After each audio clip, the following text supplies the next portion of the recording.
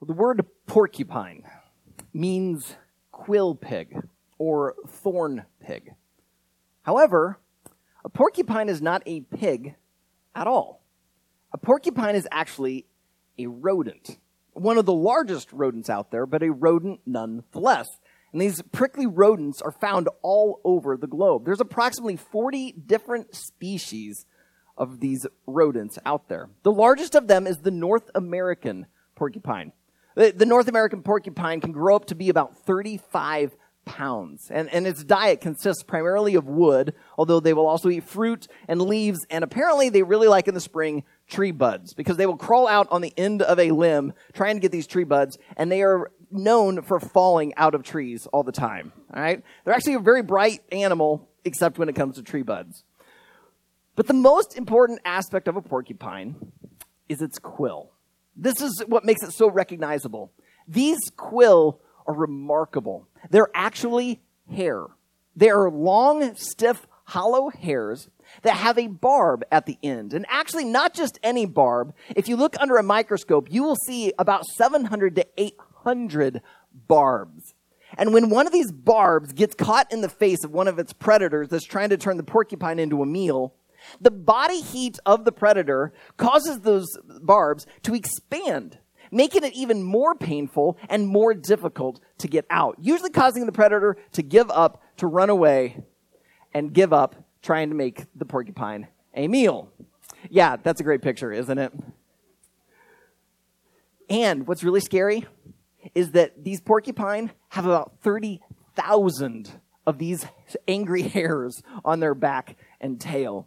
Now, they cannot shoot them, as myth tries to say they can, but they sure do lose them really, really easily. All it takes is a light brush, and they fall off, and they get caught in you. And because it's hair, they just regrow back. And so if they lose a few thousand to keep some animal away, they'll just regrow it, and they just keep right on living. But there's a side effect to having such an amazing defense system. It turns out the porcupines really don't like to get quilled by their friends either. And so the North American porcupine spends most of his or her time living in a tree alone. Only time you see porcupines around other porcupines is when it's mating season or a mom is with her singular young. Otherwise, they live alone.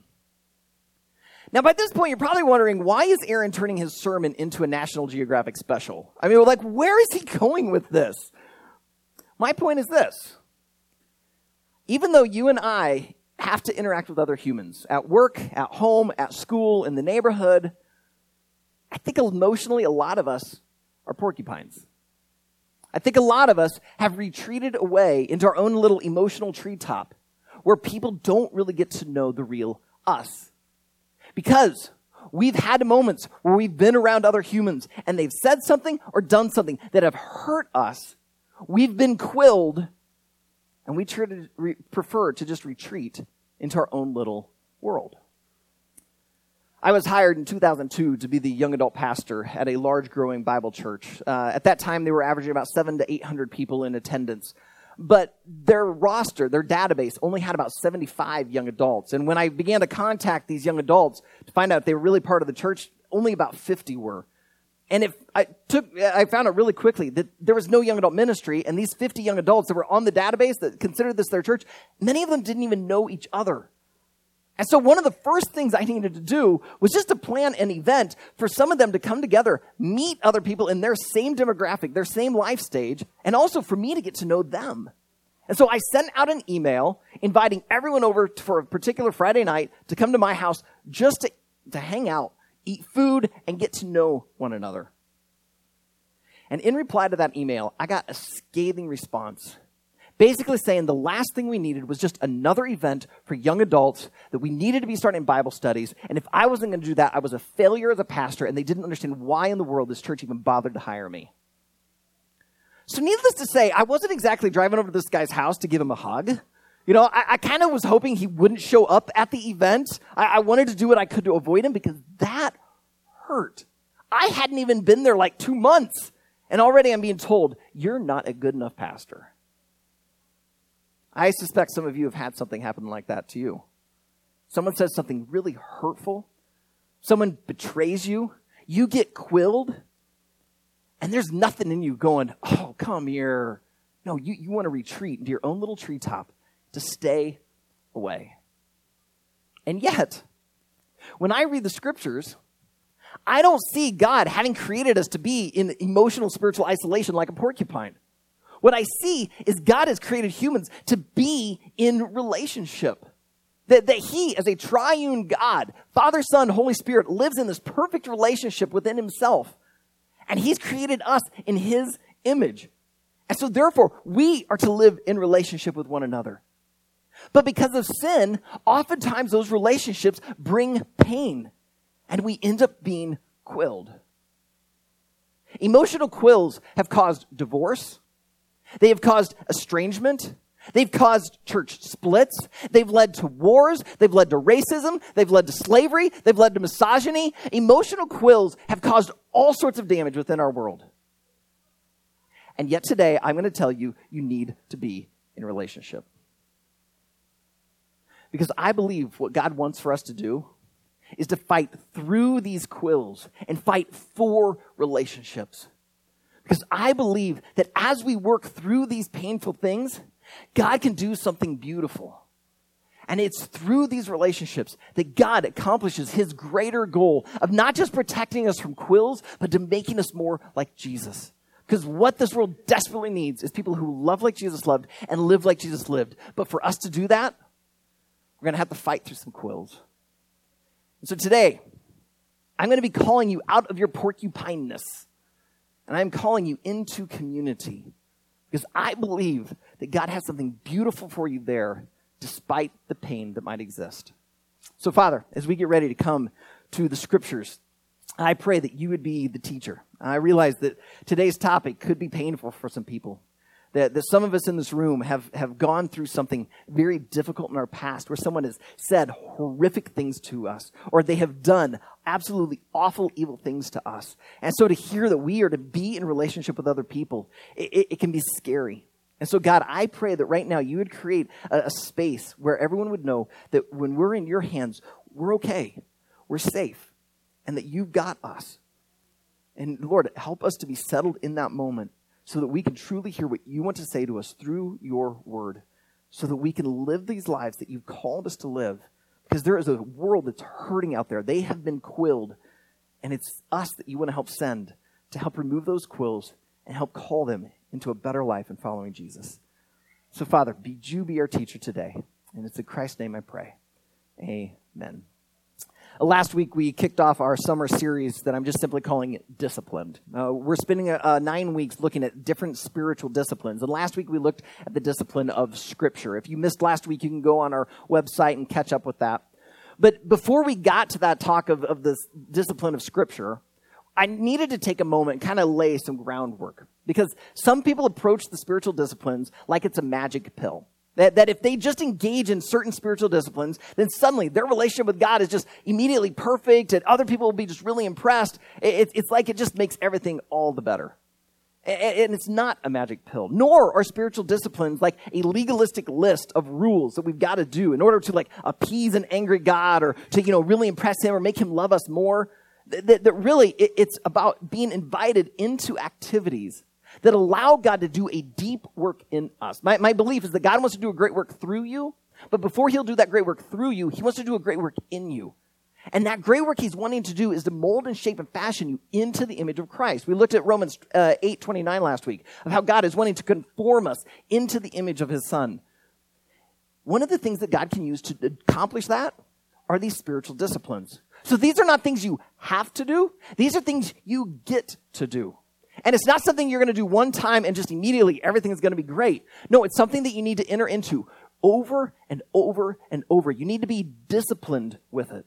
But as you allow this discipline to work in your life, God does that deep work in you. And so today, we're going to look at how God wants to shape us into that image of Christ through the spiritual discipline of community. Did you know that in the New Testament, over 50 times, God commands us to do something for one another. It could be love one another, forgive one another, bear one another's burdens. Like over and over, it keeps saying to do these one another's. But guess what? In order for you to do these one another's, you kind of got to get out of the tree and get into relationship with other people. A little hard to love someone from a distance. But it's as you get in there, okay, now I can forgive one another because we're in relationship. You hurt me and I can forgive you. But it still hurts at times. And so rather than just go to one of these instructional one another passages, I want to take you to a story that I think powerfully shows what community can do. And it shows us the difficulty of it, but it shows us something beautiful through it. And this story is found in Luke chapter 5. So if you brought a Bible today, open it up to Luke chapter 5. At Riverwood, we do not care if you use a paper copy or a digital copy. So if you have a Bible on your phone, open that up. However, if you weren't here last week, I announced that during this discipline series, we're not going to show the scripture on the screen. And I'd like everyone to be able to read it. So if you do not have a Bible, just simply slip your hand in the air. One of our ushers will hand one to you. And I invite you to turn to Luke chapter 5. So I want everyone to have a Bible. We got plenty of them. Luke chapter 5. And we're going to look at this story. As you're turning to Luke 5, let me just kind of set the stage for what we're going to see. Because we're in the book of Luke, it's going to be about Jesus. Jesus is early in his public ministry. We believe that Jesus started his public ministry at about age 30. But when he was 13, most likely he would have quit school to begin to learn the family trade. We know that Jesus' earthly father, Joseph, was a carpenter, and so Jesus would have just begun to learn this. Now, after Luke 2:52, we no longer hear of Joseph in the story of Jesus. And so we think somewhere between age 13 and 30, Joseph passed away, and Jesus just continued on the carpentry family business. But then at age 30, he made a change. He went from being a carpenter who built things with wood and stone to being someone who was seeking to build lives. He began to travel around and teach about the kingdom of God. What's interesting is as he began to travel around, his teaching was different than the rest of the other rabbis that were out and these different teachers. In fact, the scriptures say that he taught with authority. And pretty soon, people were so in awe of his teaching, they began to tell other people about it. So word began to spread. I mean, they didn't have social media where people could tweet about this, new Jesus guy out of Nazareth. Like, somehow, though, the word spread. And what we're going to see here is all of these people gather to come hear Jesus. But some of them, it's not necessarily to learn, it's more to question. Join me in chapter 5, verse 17. On one of those days, as he was teaching, Pharisees and teachers of the law were sitting there, who had come from every village of Galilee and Judea and from Jerusalem. And the power of the Lord was with him to heal. This is how famous Jesus has already become. His public ministry has just begun. He's traveled around a little bit in the Galilee region. Galilee is like a state. So imagine like the state of Iowa, state of Nebraska, and within the state of Galilee, this region is the tiny little town of Nazareth where Jesus is from. However, when he began his public ministry, he decided to go to Capernaum, another city within the Galilee region. Then anytime you read about stuff happening in Judea, the big city in Judea is Jerusalem. And so this is saying that not only did some Jewish leaders, some scribes, people who were really familiar with the Hebrew scriptures from Galilee come to hear him, his fame had already spread down throughout Judea and even to Jerusalem, the center of the Jewish faith. Now, the reason these guys were coming was not because they too wanted to be in awe of Jesus and his teaching. The reason they came was because they were really doubtful of him. You see, Jesus didn't go through their schooling the way they should have. See, most kids would go through schooling up to about age 13 when they would quit school and begin to learn the family trade. Often moms were preparing young women for marriage and family life. Young men were beginning to learn the trade from their father. Those who were really, really good, really, really bright, seemed to excel in school, rabbis would say, hey, I want you to follow me. And they'd invite them in, and then they would continue on through their schooling, working to become a rabbi. Jesus didn't go through seminary. So they're wondering, who is this guy? Like, he quit school at 13. He's a carpenter. Who gave him the right to teach with this authority? And so they're there not to learn. They're there to question. They're there to discern. They're wondering, is he really one of us? Is he really from God? Is he really accurate? And so they're coming in with a lot of skepticism. But yet, the room is filled. Not just with these Jewish leaders there to discern, but just people who want to hear. And that's when this happens. Verse 18. And behold, some men were bringing on a bed a man who was paralyzed. and they were seeking to bring him in and lay him before Jesus. But finding no way to bring him in because of the crowd, they went up on the roof and let him down with his bed through the tiles into the midst before Jesus. I want you to stop, and I want you to just imagine this scene. It's actually kind of funny. It's humorous. Because these guys carry their friend on this bed, this mat, and they're approaching the house where Jesus is at. If you go into the book of Mark and you read his account of it, this is happening in Capernaum at Jesus' house. So wherever Jesus was staying, people have gathered there. And not only is it filled with these Jewish leaders wanting to listen and discern, is he really from God? But because it's a temperate climate, the windows are open. And so people are just gathered around outside to hear. And I imagine these guys bringing their friend on, they're carrying him in on a stretcher, and they're starting to say, hey, excuse me, can we get through? And people start going, shh, I can't hear. Be quiet. And they kind of look at each other like, what are we going to do? We can't get into Jesus. Do we just sit and wait this out? But, Jesus could probably, he's a preacher. He probably could preach for, several hours. What do we do? And that's when one of them gets this idea. Wait, what about going on the roof? And we go in through. Because the way their houses were constructed were very different than ours. And they start thinking, we could poke a hole through this. And so they do. They somehow hoist their friend up onto this roof. It would have been a flat roof. And then I don't know if they had some tools or if they just with their bare hands, but they start trying to break back the tile. And I just imagine Jesus is inside talking, and all of a sudden people are starting to look up at the ceiling because they could hear the footsteps.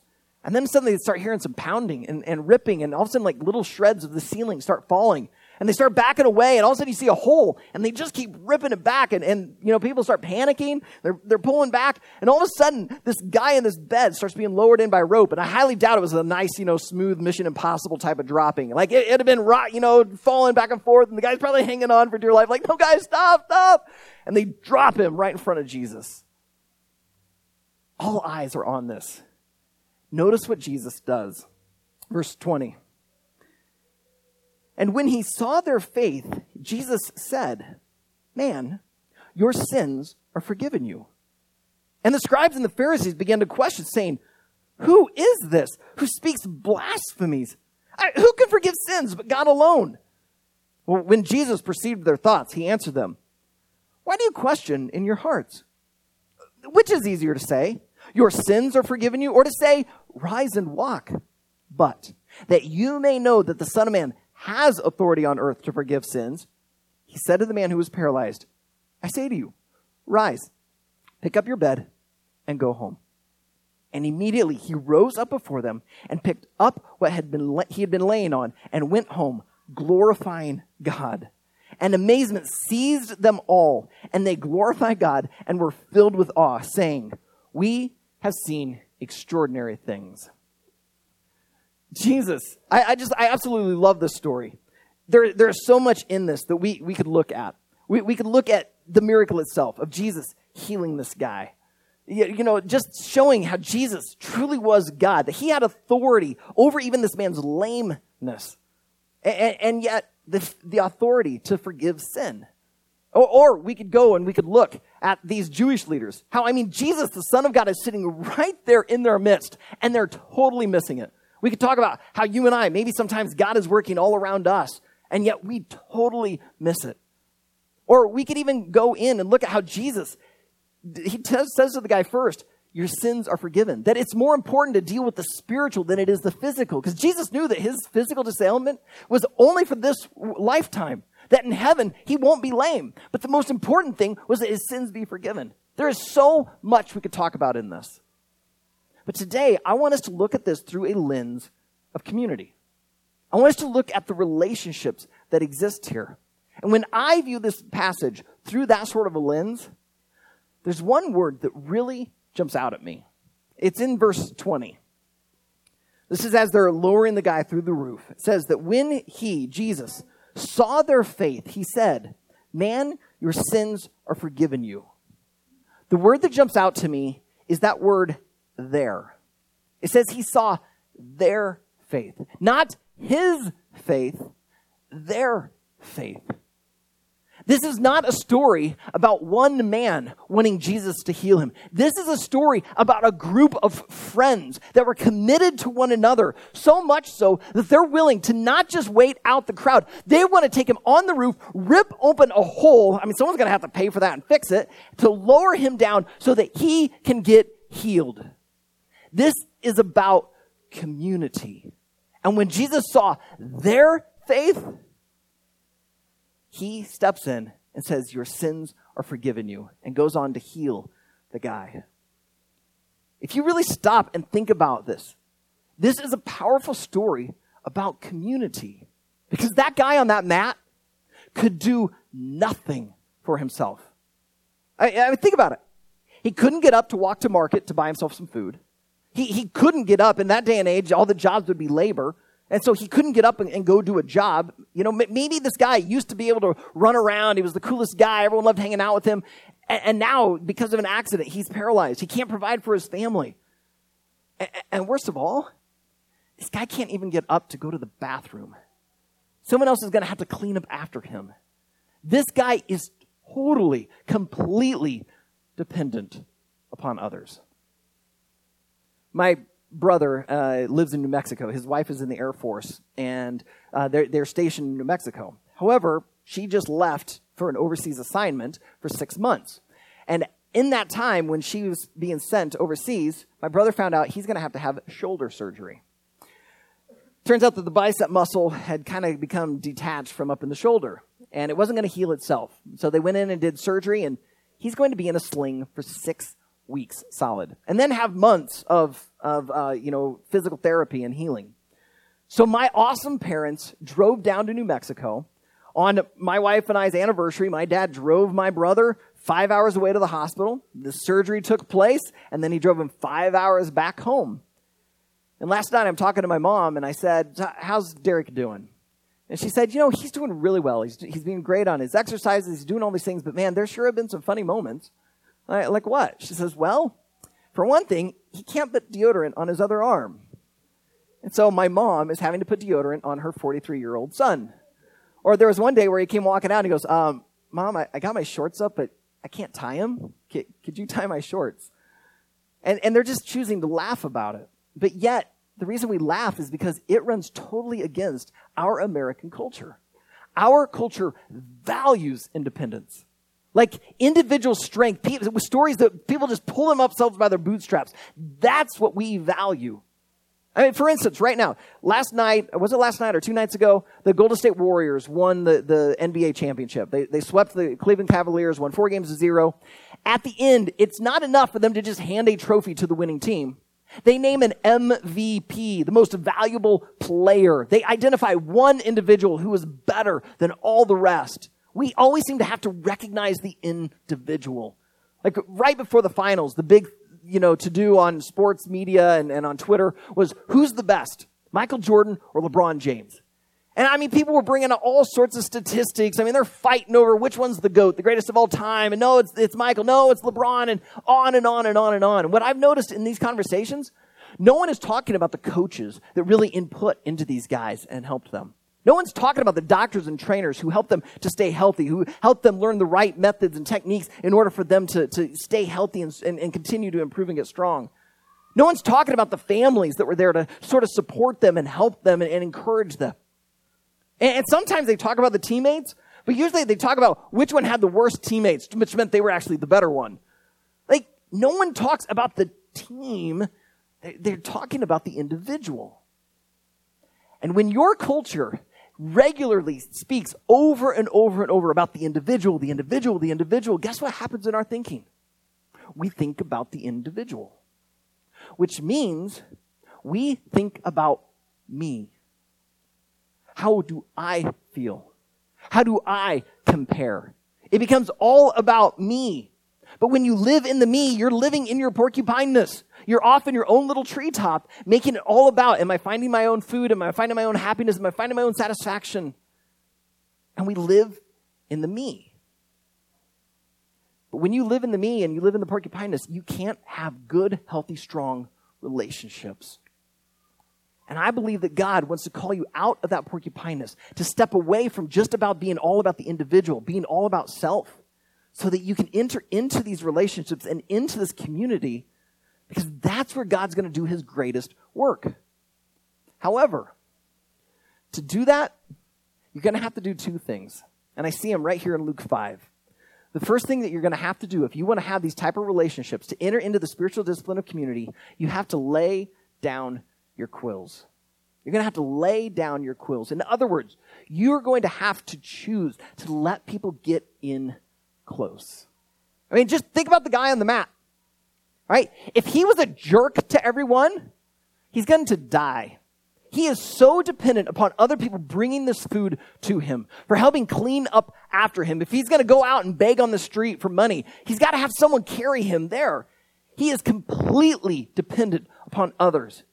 And so he has to lay down his quills. He's got to set down his ego. He's got to just put aside some of the individualness and let people serve him and bear this burden with him. That is so hard for us. So hard. We struggle so badly to let people in and truly serve us and be with us. Why? Because if we really lay down our quills and let people in, they're going to get to know the real us. And we fear that they may not like us. One of the biggest criticisms that I hear about Christians and about church is that it's just filled with a bunch of fake people. That someone will go and visit a church, and they'll feel like all they see is a bunch of people dressed up, nice smiles on their face, talking about how great their week was, how everything's awesome. And it's almost like they're peacocks strutting their feathers out, like, look how great my life is. And what they don't realize is those feathers that they're spreading out are actually quills.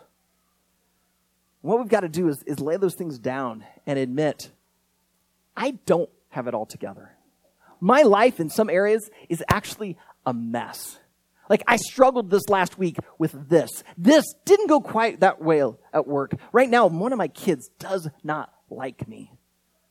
And our fear is that if we let people see those things, it's going to push them away. What I've discovered is so often when we lay down the quills and we let people see who we really are, it often actually draws them in toward us. The gospel helps us to lay down our quills. The gospel says that you are far more sinful than you ever realized. And that means every single human on earth. And so we may as well own up to it. I don't think we need to go around celebrating our sin, but I think we should go around at least admitting our sin. And when we admit our sin, we're showing our need for the gospel. But at the same time, the gospel says you are far more loved than you could ever dream, which means you're fine laying down your quills because you are loved by God. And so it really doesn't matter what other people think about you, because you know that in God's eyes, you're loved. And he's working on the sin. He's working on the quills. And so you can lay them down and let people in. Maybe you're sitting there saying, Aaron, I've tried. I've laid down the quills, and I got hurt. I got hurt badly. Did you know that in a porcupine, within their skin, they actually have an antibiotic? Only mammal with an antibiotic in their skin. I think God primarily put that in there to protect them from themselves, because apparently when they fall from those trees, their quills can actually bend and stab them. And so it's to protect them from the infection from themselves. But also, every once in a while, two porcupines do get kind of close, and sure enough, one will get quilled, and there's protection. I believe that the love of Christ and the power of the Holy Spirit is like a spiritual antibiotic to you. I am not trying to downplay what was done to you or what was said to you. I want you to hear me clearly. If someone has done something absolutely illegal, evil, cruel to you, I am not saying that you just wash it off and pretend like nothing happened. But what I am saying is that God can protect you and he can heal you. That pain you felt, that's not the end. There can be healing, and it can come through Christ. And if you let the love of Christ surround you and protect you, you will find that healing, and it will allow you to lay the quills down and get close to someone again. The only way we're going to experience these type of relationships is if we first take the step of laying down our quills and taking a chance. Yeah, it means that people are going to see the real you. Chances are, we're going to really like the real you. We're going to love you. We're going to want to see God work in your life. So the first thing you got to do is lay down your quills. Second thing you need to do is you need to carry the quills of others. You need to carry others' quills. Just think about these guys that are carrying this mat. Somehow, some way, these guys are committed to this gentleman on the mat. Like I hypothesized a little earlier. Maybe this guy used to be the funnest guy around. He told the best jokes. He was a hard worker. And then an accident happened, and it paralyzed him. And maybe because he'd been there for them and other things, they took it upon themselves to be there for him. John Ortberg, in his book, Everybody's Normal Until You Get to Know Them, he talks about this story, and he calls this group the Fellowship of the Mat. A little playoff of Tolkien's Fellowship of the Ring.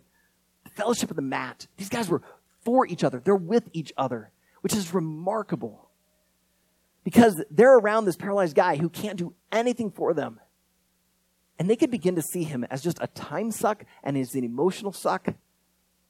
But they don't. They're there for him. Now, maybe they've been working so long in providing for him. Maybe this guy has a family, so now they're having to provide for his family because he can't do it himself anymore. Or maybe they're just really, really tired of cleaning up after him, after his bowels and his intestines empty themselves. And so maybe the reason they're bringing him to Jesus is just to try and get some relief for themselves. But I don't think so. Because it says that Jesus saw their faith. He saw their faith. That tells me these guys are in it together. That is carrying each other's quills. Many, many years ago, my wife and I were leading a small group in Cedar Rapids in our home. And it was just really interesting, the group that God kind of put together. It was either people who were brand new to the Christian faith, people who had been part of a church for a long time, but were really would admit they didn't know a whole lot about the Bible or about Jesus, and so they felt really young, new in their faith, or people who were investigating the Christian faith. And there was one couple in our group who, it was pretty obvious in week one that they weren't followers of Jesus yet. They had a lot of drama, a lot of things happened to them, and so they believed there was a God. What they doubted was God good? Well, over the weeks, we began to really see them taking some big spiritual steps, really seeking to grow. And there seemed to come a moment where it seemed like they placed their faith in Jesus. But a few weeks later, there was a week where the husband wasn't able to come. He started a new job that we'd been praying for, and he got. And so we were really excited about that. But in that new job, they'd asked him one night to stay late. So he did. Next night, same thing. Work kept him late. Next week, the car wasn't working, and so he stayed home to get it repaired because they only had these two vehicles, and they were dependent upon both of them, and so he needed to get it repaired. And then the next week, he wasn't there, and the next week, and the next week, and there were just all these excuses. One night in our study, the wife begins to talk. And all of a sudden, she begins to share and confess that she and her husband are actually separated. That she'd been hiding this from us. They were still living in the same house, but sleeping in different bedrooms, and they were no longer even talking. And when they did talk, it just would devolve into an argument. And she began to break down in tears. And you realize she had just laid down her quills, and then she felt embarrassed. And you could just sense that she wanted to run away. Now, this couple, as they'd been part of our group, there had been a few moments where they shared some stories that I could tell it caused people within our group to kind of go, like they just wanted to pull back and retreat to their own little tree. And in that moment, they sensed, this is getting really messy. And so I wouldn't be surprised if there were 2 or 3 people in our group who wanted to kind of pull back. But they didn't. Instead, we invited her to sit in a chair in the middle of the room, and our group came around her and prayed for her. That was a scary moment. I mean, she may not have been a follower of Jesus yet, and now she's just exposed this junk to us, and now we're saying, hey, sit here, and we'd like to all gather around you and pray for you. But she went ahead and let us. And about 15, 20 minutes later, after a number of us had prayed, she's in tears, and pretty soon she's hugging many of us. And it didn't end there. We didn't just pray and say, okay, great, now on your way. No, we continued to love her through this. Well, one gal in particular really took it upon herself to reach out, just send her text, to give her a phone call, hey, let's go and hang out, get the kids together.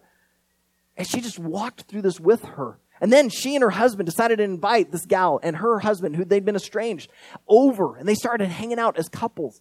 And pretty soon, Leanne and I are inviting both of them over. We're just hanging out, doing what we could to just help love them through this. That is being the church. That is what God calls us to do. It is to carry one another's quills. That when someone exposes their junk, rather than retreat to our tree, we got to lean in and carry these quills with them. Yes, we might get hurt. Yes, it might get messy, but God can protect you. He's with you. And so he can use you to love them and help them, because what they need in that moment is to be carried. And I'm seeing you guys do it.